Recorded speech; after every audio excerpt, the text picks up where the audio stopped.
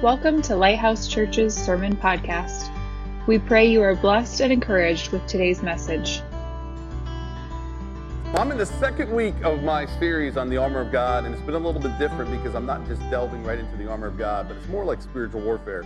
So if you turn in your Bibles, as I did last week, to Ephesians chapter 6, but this is the second part of my new series. Oh, thank you, sweetheart.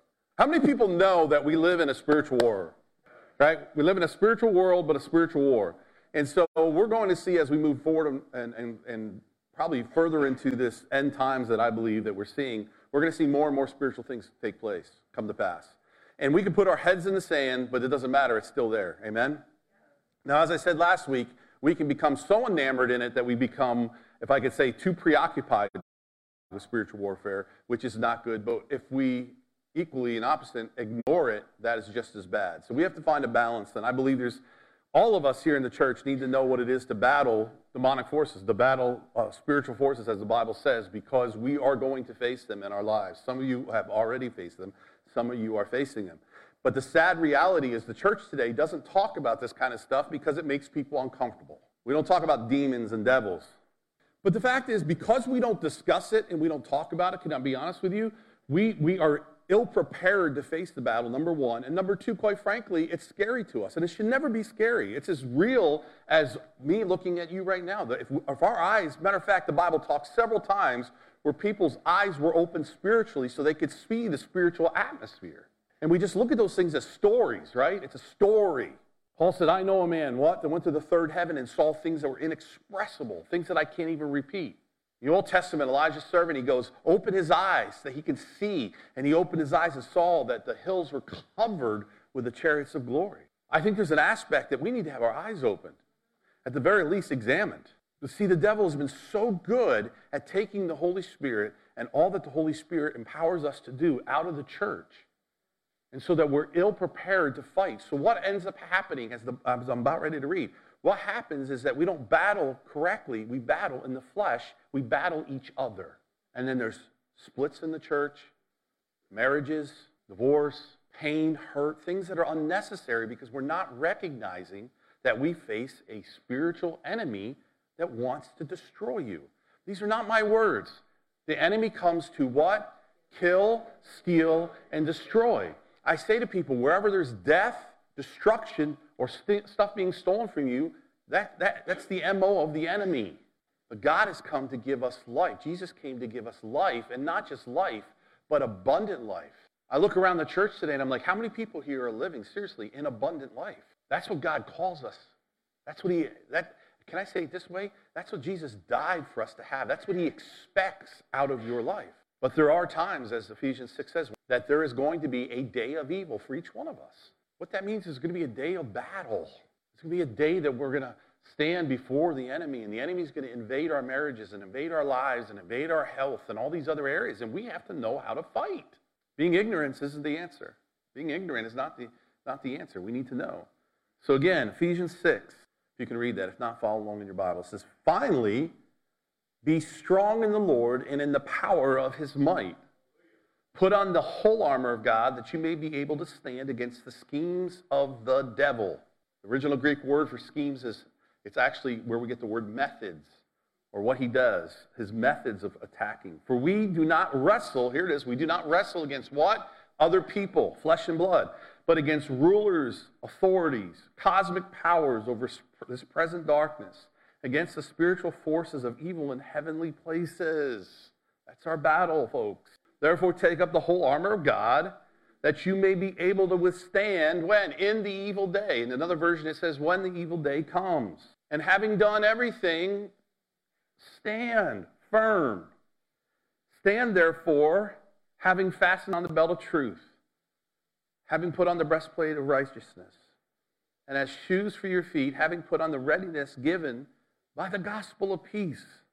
In all circumstances, take up the shield of faith, with which you can extinguish all the flaming darts of the evil one, and take on the helmet of salvation and the sword of Spirit, which is the word of God. How many people have read this so many times you could probably quote it, right? But today I want to break it down a little bit. So if you bow your heads, we're going to start off with some prayer. God, we come before you knowing that we just see in part and we know in part. We ask for your presence and your Holy Spirit here, your anointing to open our hearts, open our ears, give us ears to hear what the Spirit is saying to us this morning, eyes to see what you want us to see, hearts ready to receive what you want to give us. It's cliche, Father, but equip this church for battle. Equip us to know how to battle effectively, to distinguish and to discern what is the enemy. Pray a blessing on these people, on this service. God, you be glorified in this house today. In Jesus' name. And everybody said amen. All right. So, as I said already, as I shared last week, if you didn't listen last week, you can listen to it online. The biggest mistake we make is to enter into a spiritual battle without being fully prepared or spiritually filled. Most of the church is not spiritually filled. If I could be honest, most of the church is running on empty. Most of the church is overwhelmed, too busy, and then when battles come, we get our butt handed to us. To understand, we need to understand who and what resides in us. I talked on that, and I'm going to talk on it again in a second. Whether we believe it or not, see, that's the point. People could say, well, there's a devil, he's out there somewhere, and God's out there. No, it doesn't matter. It doesn't matter what you think. It's what the Bible says, and the Bible says the enemy's real, and he's the enemy of our souls. He's an accuser, destroyer. A believer who's trying to live for God, someone that is going after God, somebody that loves the Lord, hear this, will receive more attention from the enemy. It's really a harsh truth. The devil would like nothing more than you just to live the status quo and not go hard after him. But if you've been a Christian for any period of time, I'll be honest with you, the harder you go after God, the more you're going to run into the devil. See, that great little proverb that says, if you're going in God's direction, sooner or later you're going to run into the devil. If you never run into the devil, you're probably going his way. My wife and I always laugh when we have fasts at this church. Her and I are like, oh gosh. No, I'm being serious, right, honey? Every time we're like, we're going to fast, okay. See, the more you read the Bible, the more you get involved in the church, the more you get involved in ministry, the more problems that you encounter. I'm just being honest. I'm being blatantly honest. I'd love to sit here and say, oh yeah, the power in you is amazing. It is. We're going to talk about that a little bit. But the fact of the matter is, in this life, you're going to have tribulation. In this life, you're going to face battles. In this life, you're going to have people that don't like you. In this life, you're going to have things happen that are unfair. But if we're not equipped to handle those things, we're doomed to fail. And if you've been a Christian long enough, you can read your Bible and read your Bible and read your Bible and you get yourself encouraged, and that's important and all that. But there's going to be times where you are tried. Remember when Jesus looked at Peter and he goes, the devil wants to sift you. And Jesus didn't say, okay, I'm going to stop it. No, he said, I'm going to pray that your faith remains. The devil wants to sift you. Our prayer is that your faith remains. Your faith remains. See, he doesn't want to waste his time on those that are far from God, that are walking away from God. The more faithful they become, the more of a target they represent. Come on now. The more faithful you are serving the Lord, the more of a target or a threat to his kingdom. The devil loves when he makes a believer angry at God when hard times come. We've all been there. Anybody else? You see,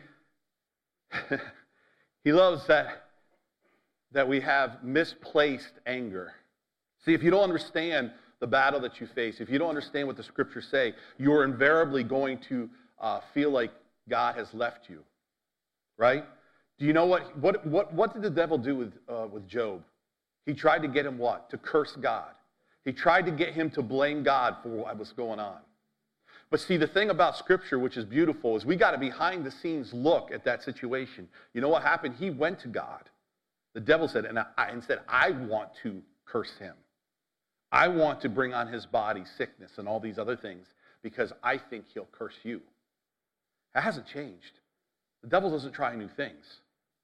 So what he does is he comes and takes from you the very things that mean the most from you, or messes with the things that mean the most to you, and tries to get you to get mad at God and angry and curse him.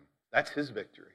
That's why I said the greatest, sweetest praise you can ever give God is when you give it in the valley, when you've lost stuff, when you're hurting, and you still can give your heart to the Lord in that moment and say, God, I love you. I need you. I don't understand. It's all right to say, I don't understand what's going on. Life sucks right now.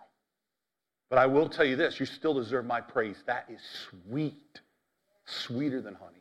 Because I think in his mind, he's such a negative thinker. He's like, well, if I steal this from them or cause physical issues or I do stuff in their life that messes with them, they're just going to, because I did, they're just going to get angry at God. And then when you don't, when you praise him, when you walk into a service broken, we've all been there. Come on. Am I talking to anybody this morning? Broken, and you still sing. You still worship. He doesn't understand, Kathy. He doesn't understand that. In the Christian life, 1 + 1 doesn't always equal 2. But that's what it does for him, you know? So when we start to worship God and things are rough and things are hurtful and things are broken and everything around us looks sick and diseased and we worship God, that doesn't make sense, but something begins to change in that moment. Paul's friends didn't understand it, or Job's friends didn't understand it. No one understood it, but Job understood. In the good times and bad, he's still. Listen, not one person, you'd be insane if you enjoyed going through hard times. No one likes that. Honestly, I prefer just meadows of flowers, strawberries, a couple people standing over me, fanning me. Anybody know what I'm talking about? Feed me strawberries. The devil loves when he makes a believer angry at God. A week ago, I shared on verse 10. Actually, I spent the whole message on verse 10 where it says to be strengthened in the Lord and his mighty power. And I just want to review that real quick for those that weren't here. The word is it's a present tense of the verb be strengthened. So it's not a one-time event. I said that last week. It's a constant strengthening through God. A constant strengthening. So the Bible says to be strong in the Lord means to be strengthened continuously. It's not all of a sudden you arrive and you're strong enough. Because I'm serious. Sometimes I'm strong enough on Mondays, but Tuesdays come around and, man, it flattens me. I find many times, man, I tell you, some of the most greatest victories that I've ever experienced in my life is usually preceded by the enemy coming in and trying to cut my legs out from me. Some of the greatest services I've ever experienced, usually within 24 hours, I'm starting to feel depressed. I go back to 3 years ago, and the Lord spoke to me this about this church. You ready? Catch this. The Lord said, teach your people how to suffer well. That was the word the Lord gave me, and it's still going on. Because quite frankly, honestly, if I don't teach you how to suffer well, you're not going to be here long. You're going to be out drinking, you're going to be out doing carousing, whatever. Because humanity was, man, I could go off on this. I don't even know what I'm doing this morning. I feel like I'm not even preaching, I'm just talking. But I feel like humanity can't survive without God, so they try. They do everything under the sun to try to fill that void. So Mary, I need to teach you how to suffer well. I need to teach you, as a pastor, I need to, through the Holy Spirit, teach what the scriptures say about how we push through. Though I walk through the valley of the shadow of death. That's the craziest scripture I ever heard. Though I walk through death, the shadow of death is on me. Walk through it. AJ, walk through it. Are you serious? Most of us sit up and put a camp up and pout. Most of us, sometimes, but can I be honest with you, you build a house. You stay there a long time and you just get angry at everybody and you push everybody away. No, God says walk through. You still got to walk through it. You still got to suffer through it. God doesn't leave us nor forsake us. He gives us the ability to do these things, to be strengthened. So here's a word that no Christian likes to hear. Everybody listen. No one likes to hear this, but you need to hear it. Ready? The implication of being strengthened in the Lord means there's a responsibility on our side, right? It means disciplines. How many people here go to the gym every morning? Not every morning. How many people go at least once a week? 6. Percentage is very low. Why? Because it's a discipline. The Lord told me this morning, you're going to like this, ready? The Lord told us this morning we're supposed to give up coffee for the next 2 weeks. Everybody here is like, get behind me, Satan. Look at, seriously, some of you already are shaking. You got the shakes already. The Lord says, I want you to fast your phone, social media. No, TikTok, chit-chat, Snapchat. It implies that we're supposed to have discipline. It's not a one-time strengthening. It's not me laying hands on you and saying, have it, take it, now you're strong for the rest of your life. It's every single day grinding. Getting into the Word and reading it. Not just reading it. It's getting on your knees and praying. I don't feel like praying. Pray. I don't feel like praying. I don't know about you, but when I pray, the first 15 minutes is me trying to control my thoughts. I'm going to pray. Thank you, Jesus. Okay, I got to do this, and this today. Oh, Jesus. Thank you. Love you so much, Jesus. I wonder what my wife's doing. Jesus! Dinner? Jesus! Literally, for 15 minutes, I have to sit there and keep bringing myself back. Anybody know what I'm talking about? And then I tried doing this. This doesn't work for anybody that's also thinking about trying it or doing it. I tried praying as I'm laying in bed. Oh, it works great to put me to sleep. I pray for every single one of my family members and in-laws and all that stuff, right? And I'll be honest, the person that gets prayed for most is my wife, because she's first. No, she does, because usually by the second or third person, I'm out. I feel bad. I'm not going to say who the last person is, but they're not getting hardly any prayer. Anyway, so, okay. I don't know where I was. Yeah, spiritual disciplines. Okay, so I want to ask you this morning, and listen to this. What are your spiritual disciplines to keep yourself strengthened in the Lord? I don't want you to answer, but I want you to think about it seriously this morning. Do you have spiritual disciplines in your life that are keeping you strong in the Lord? I'm saying it again. It better not be Sunday morning, because that's not enough. I'm not that good.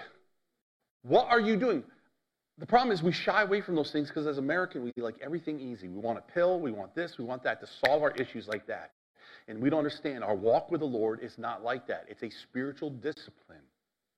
It's denying the flesh. That's why fasting, quite frankly, is very, very difficult, because you're denying your flesh. In the beginning, God created hamburgers. And he looked and said, it's very good. So I want to ask you, what are your spiritual disciplines? Do you have any spiritual disciplines in your life other than coming to church maybe on a Sunday? What have you decided to do to counter the attacks of the enemy? What have you done to fortify yourself or your marriage or your home? Have you done anything? It's not meant to make you feel guilty or shameful. It's asking you serious questions. And then Paul gives this description of what our battle will be like. I love Paul because he's always using symbolism. Do you notice that? He's always using symbolism of that day to explain what people face. And what is the symbolism he uses? For our struggle, or in some versions it says, we wrestle not with flesh and blood, but against rulers, against authorities, against power. Basically, he's saying we're not wrestling against each other. We're wrestling against the demonic, the spiritual realm. And what is the symbolism he uses? Wrestling. Now, I want to tell you about wrestling in that day because it's a little bit different than wrestling today.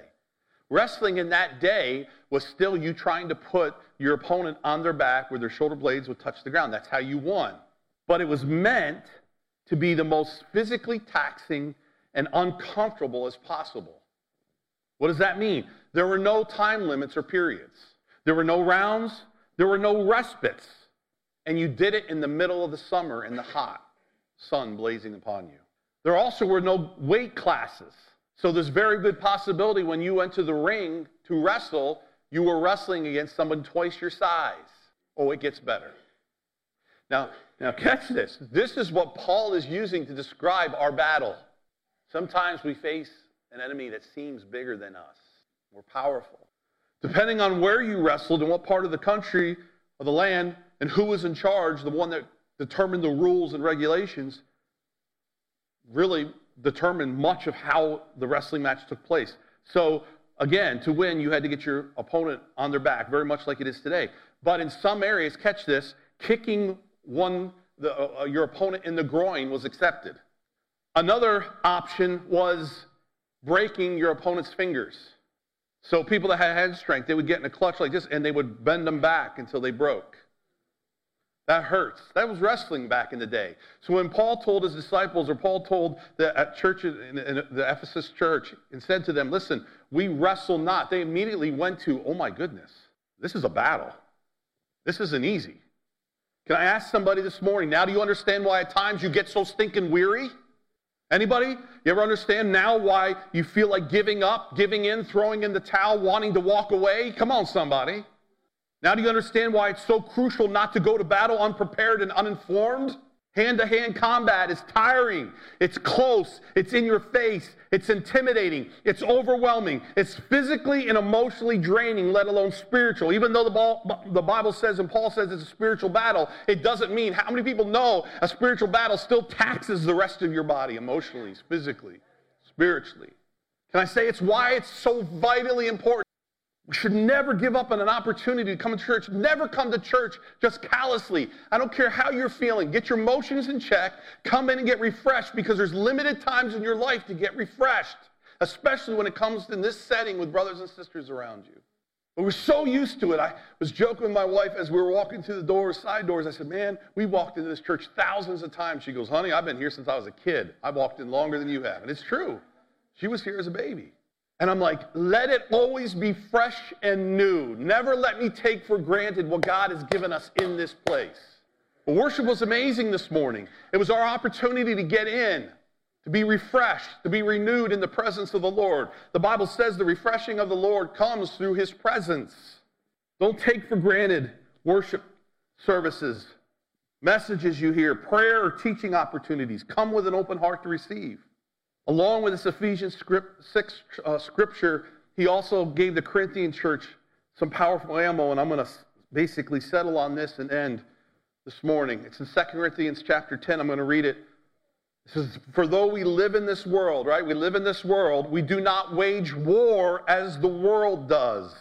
The weapons we fight with are not weapons of the world. It's very clear, very similar to the Ephesians 6 chapter, right? Very similar. On the contrary, they have divine power. Guess what that word power is? Dunamis. It's where we get the word dunamis, right? We have divine power to demolish strongholds. We demolish arguments and every pretension that sets itself up against the knowledge of God, and we take captive every thought to make obedience to Christ. A lot of wordage, a lot of verbiage. I'm sure some this morning are reading that. I'm not quite understanding what it means. I'm going to tell you what it means. Remember last week I talked about power being the dunamis power. It's the supernatural power that was given to us through the Holy Spirit. It's the same power in Ephesians 1 that raised Jesus Christ from the dead. That's inside of you. You are a weapon, a mighty weapon, but most of you don't know. Most of you have never tapped into that. It's the supernatural power of God inside of each believer. And that power, the Bible says, is able to demolish strongholds. A stronghold, again, is a symbolic picture that Paul was using in that day for them to understand. It was a castle or a fortified city that had a moat around it. It was almost impenetrable. It wasn't easily accessed.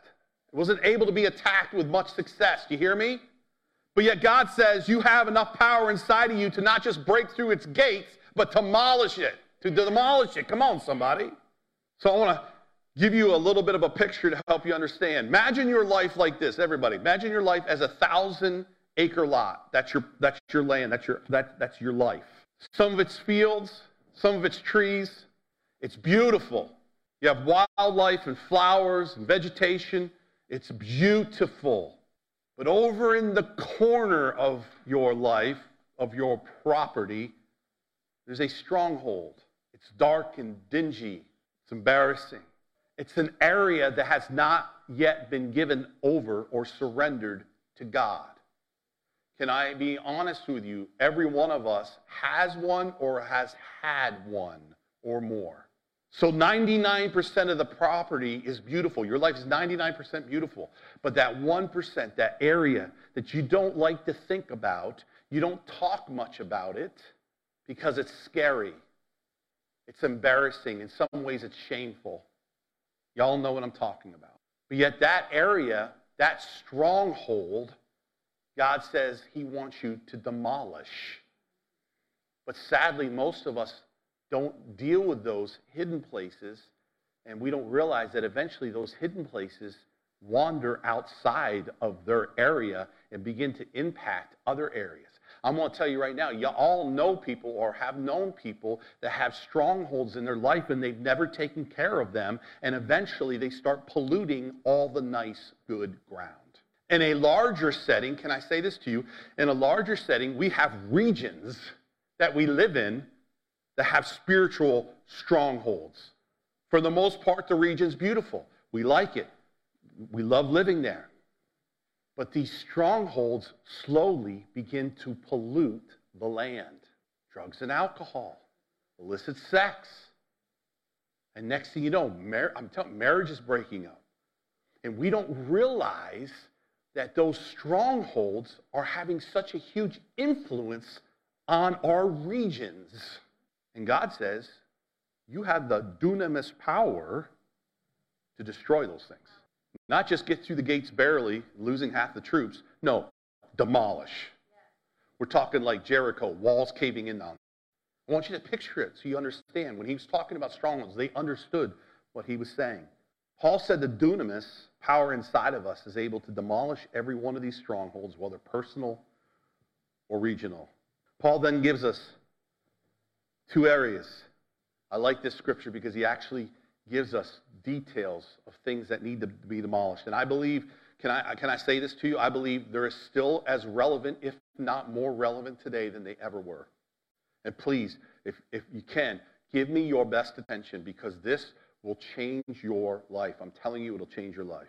Number one, what does he say? You need to demolish any arguments and every pretension that sets itself up against the knowledge of God. I'm going to break that down. It's very simple. This is essentially saying anything that is presented, catch this, any man-made idea, any philosophy, any viewpoint that runs contrary to what the Bible says needs to be brought down. Any idea, opinion, worldview that asserts that Christ, that Jesus is unnecessary, must be demolished. Any concept, even seemingly good, but is contrary to the kingdom of God, needs to be removed. Can I say this? Canceled. I'm combining three different versions of the Bible. The New English Transfer, the English Standard Version, and Amplified, and I put together this sentence. This is what it means. I'm redefining it. Those systems of thought that war against us are arrogant obstacles, lofty opinions, and sophisticated arguments, and every exalted and proud thing that prevent or keep people from knowing God. Paul said to the Corinthian church, he goes, what? The enemy has put a veil over the eyes, the minds of unbelievers so they can't see. Our job is to tear the veil away through the blood of Jesus Christ. I will never forget the night I got saved at 14 years old. I got saved, church was at the movie theater at that time, and I got saved and I walked outside, and I'll never forget, it was the first time I ever thought I heard the voice of the Lord, like sensing something. I'll never forget, the first thing I remember the Lord ever saying to me is, you're seeing this town for the first time. Now, at that time, I didn't know what it meant. Later I knew, but really what had happened is my veil had been torn away, and I was now seeing. Can you understand now, if people's eyes are veiled that don't know Jesus, why you shouldn't be arguing with them? Because they don't see. They swear they see correctly. They're not seeing. It's not a physical battle. False religion and secular philosophy has created thinking that has imprisoned the minds of millions of people. And we are called to demolish them, to see them come to the glorious salvation of Jesus Christ. It's our job. So I want to ask you a question. Are you entertaining ideas that are anti-God, anti-Bible? Are you watching or listening to things that are influencing what you know to be biblically true? You've heard me preach on this before, but one of the things that is the biggest threat to our lives, to our children's lives, is college right now. They go out and they have liberal professors that are preaching things that are ungodly. And many of our kids are falling because it makes sense in their minds. And the second one, I love this, I've quoted it hundreds of times in this church. Number 2, and we take captive every thought to make it obedient to Christ. We take captive handcuffs, every thought. Everybody in this place struggles with this. Again, I say, man, Paul knew what he was talking about. First, he's talking about ideas, thoughts, philosophies that come against God, what's happening in our nation right now. That very thing. And what's the second thing that the church is dealing with? I think the biggest thing they deal with, their thoughts. This is the largest obstacle we face. Listen to this. Wrong thinking leads to wrong actions, which leads to wrong paths, which leads to lost destinies, and ultimately leads to a lost person. I'm going to say it again because you need to hear it. Wrong thinking, what? When we think incorrectly, we begin to do things incorrectly, which leads us down paths we were never supposed to walk down, which leads to lost destinies, what God has called us to do, and eventually leads us to a place where we feel completely lost. Can I say this? The battle is almost always won or lost. Now, your heart will get you to do stupid things. How many people know that, right? You'll do some really stupid things. When you're young and you're in love, oh, I love them so much, I'm going to walk 200 miles in the dark to go see them. You'll do them. But the mind is where you win and lose battles. Everyone. You know what I'm talking about? That thought comes. See, this is what Christianity is supposed to be very good at, controlling thoughts. But we've gotten very bad at it because a thought comes, And in that moment, when a thought is injected in our mind, we control what happens with that thought, whether it dies or gains root. But for many, that thought comes. And this is the thing about it. The University of Cincinnati did this study, which is amazing. 80% of what we worry about never comes to pass. And the 20% that does is never near as bad as we thought it was going to be. I tell my kids all the time, they'll be worrying about stuff. You can ask Lizzie this. I tell her all the time. I'm like, you don't need to worry. I go, Dad, you don't understand this. Blah, blah, blah, blah. Don't worry about it. And then once it doesn't happen, she goes, I know, Dad. I just got to get better at it. I'm like, you wasted emotion. You wasted, stressed yourself out. You wasted all that stuff. Why? Because the devil wants you to. But that thought comes. It comes in seed form. Maybe you have cancer. And it's amazing. Nobody likes you. My kids are they're going to die. For me, when I was growing up, when I first got married and had kids, I lived in fear that my kids were going to be taken. Somehow a thought got in my mind that I let grow. And next thing I know, every night I'd get up, you can ask my wife, and I would go through every door, every room of the house, every window, and I'd make sure it was locked. It was obsessive. It was causing me to lose sleep. Every time I heard something goes thump in the night, and I don't know why everything always thumps in the night. It drives me insane. Never thumps during the day, it thumps at night. Right? What was that? What was that? I'd sit up in bed, and of course my wife wouldn't help. She goes, well, go check it out. Walk through the house. Guess what? I never found anything. My cat and my dog would look at me like, what are you doing? It's 2 a.m. What are you doing? I'd go back to bed, not sleep well. It went on for years. And I'll never forget when God set me free, he finally said to me, he goes, what are you doing? I thought children are a blessing from the Lord. They're from the Lord. He said, I'll take care of you kids. Just pray over them. Man, sleep is good. But it starts off with that thought. What if? And it's almost always centered on fear. What if my marriage doesn't make it? What if my kids don't make it? What if this or what if that? I mean, we go on and on. Finances are a big one. And it's deposited. In that moment, we have determination whether to take that thing and send it back to hell or to start dwelling on it. And what we do is we determine whether it starts growing. And that's the problem. When it starts growing roots, that means it's embedded. And once it becomes embedded, it's eventually going to grow fruit. And when you have fear in your life, whatever, they always have friends that come alongside. So you get this thought, and you start dwelling on it. And the next thing you know, you start obsessing over it. And next thing you know, if I could say this way, and we know people we know people, maybe even know yourself, where it becomes almost like a part of your DNA. It's who you are. It's in your personality. Or when something is suggested to you or something is said to you, you can't even believe it because it's filtered through this negative thing. Okay. Ready? No one answer this question. I'm going to say something to you, and this will prove it. God wants to bless you financially. Guarantee you some people in here are like, I don't deserve it. Oh, never going to happen. You don't understand what I've been through, Pastor. That's not true. Why? Because you filtered it through something, some negative thought, some negative experience that's happened, and you base theology on that. And the Word of God says you take every one of those thoughts captive to the obedience of Christ. What's that saying? You take every thought captive that doesn't line up with what God says. The obedience of Christ. God wants to bless you. He's not going to make everybody a millionaire, but he wants you to have more than enough. How do I know that? When he fed the thousands, he had 12 baskets extra. He's a God of abundance. Don't listen, just because some people say, listen, Psalm 40, so you need to give $40. Stop it. Don't listen to that. But it doesn't stop the fact that God still doesn't want to bless you. God wants to bless your marriage. Oh, you don't understand my marriage. You don't understand my... Okay. Let's rewrite the scripture. God wants to bless most marriages, but not mine. Or not so-and-so's because they don't know my husband or they don't know my wife. Our sons and daughters shall prophesy. Oh, you don't know. They're out partying and drinking. What are you talking about? Take how many thoughts? Every thought. And you compare it to Scripture, and then you say, devil, suck on it. It ain't lining up. It ain't what God says. This is what God says about me. Nothing can separate me from the love of God in Christ Jesus. For there is no condemnation for those But one of the greatest things that I see the body of Christ go through is guilt and shame, and it kills me.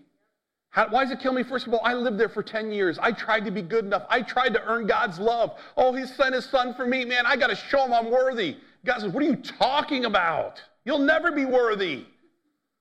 I'm like, oh, that makes it so much easier. I mean, I can just, he's like, it's a gift. I can just, when was the last time you celebrated Christmas or a birthday and you got a gift and you looked at it and said, oh, I don't know. I just don't know. Don't take it back. Someone gives you a $100 handshake. If that's ever happened to you, they're wonderful. By the way, they're really cool. It's like a $100 bill hidden in your hand. Somebody actually gave me a gift card handshake this morning. It was awesome. I love you, and they blessed me. And I'm like, they do love me. Oh, stop it.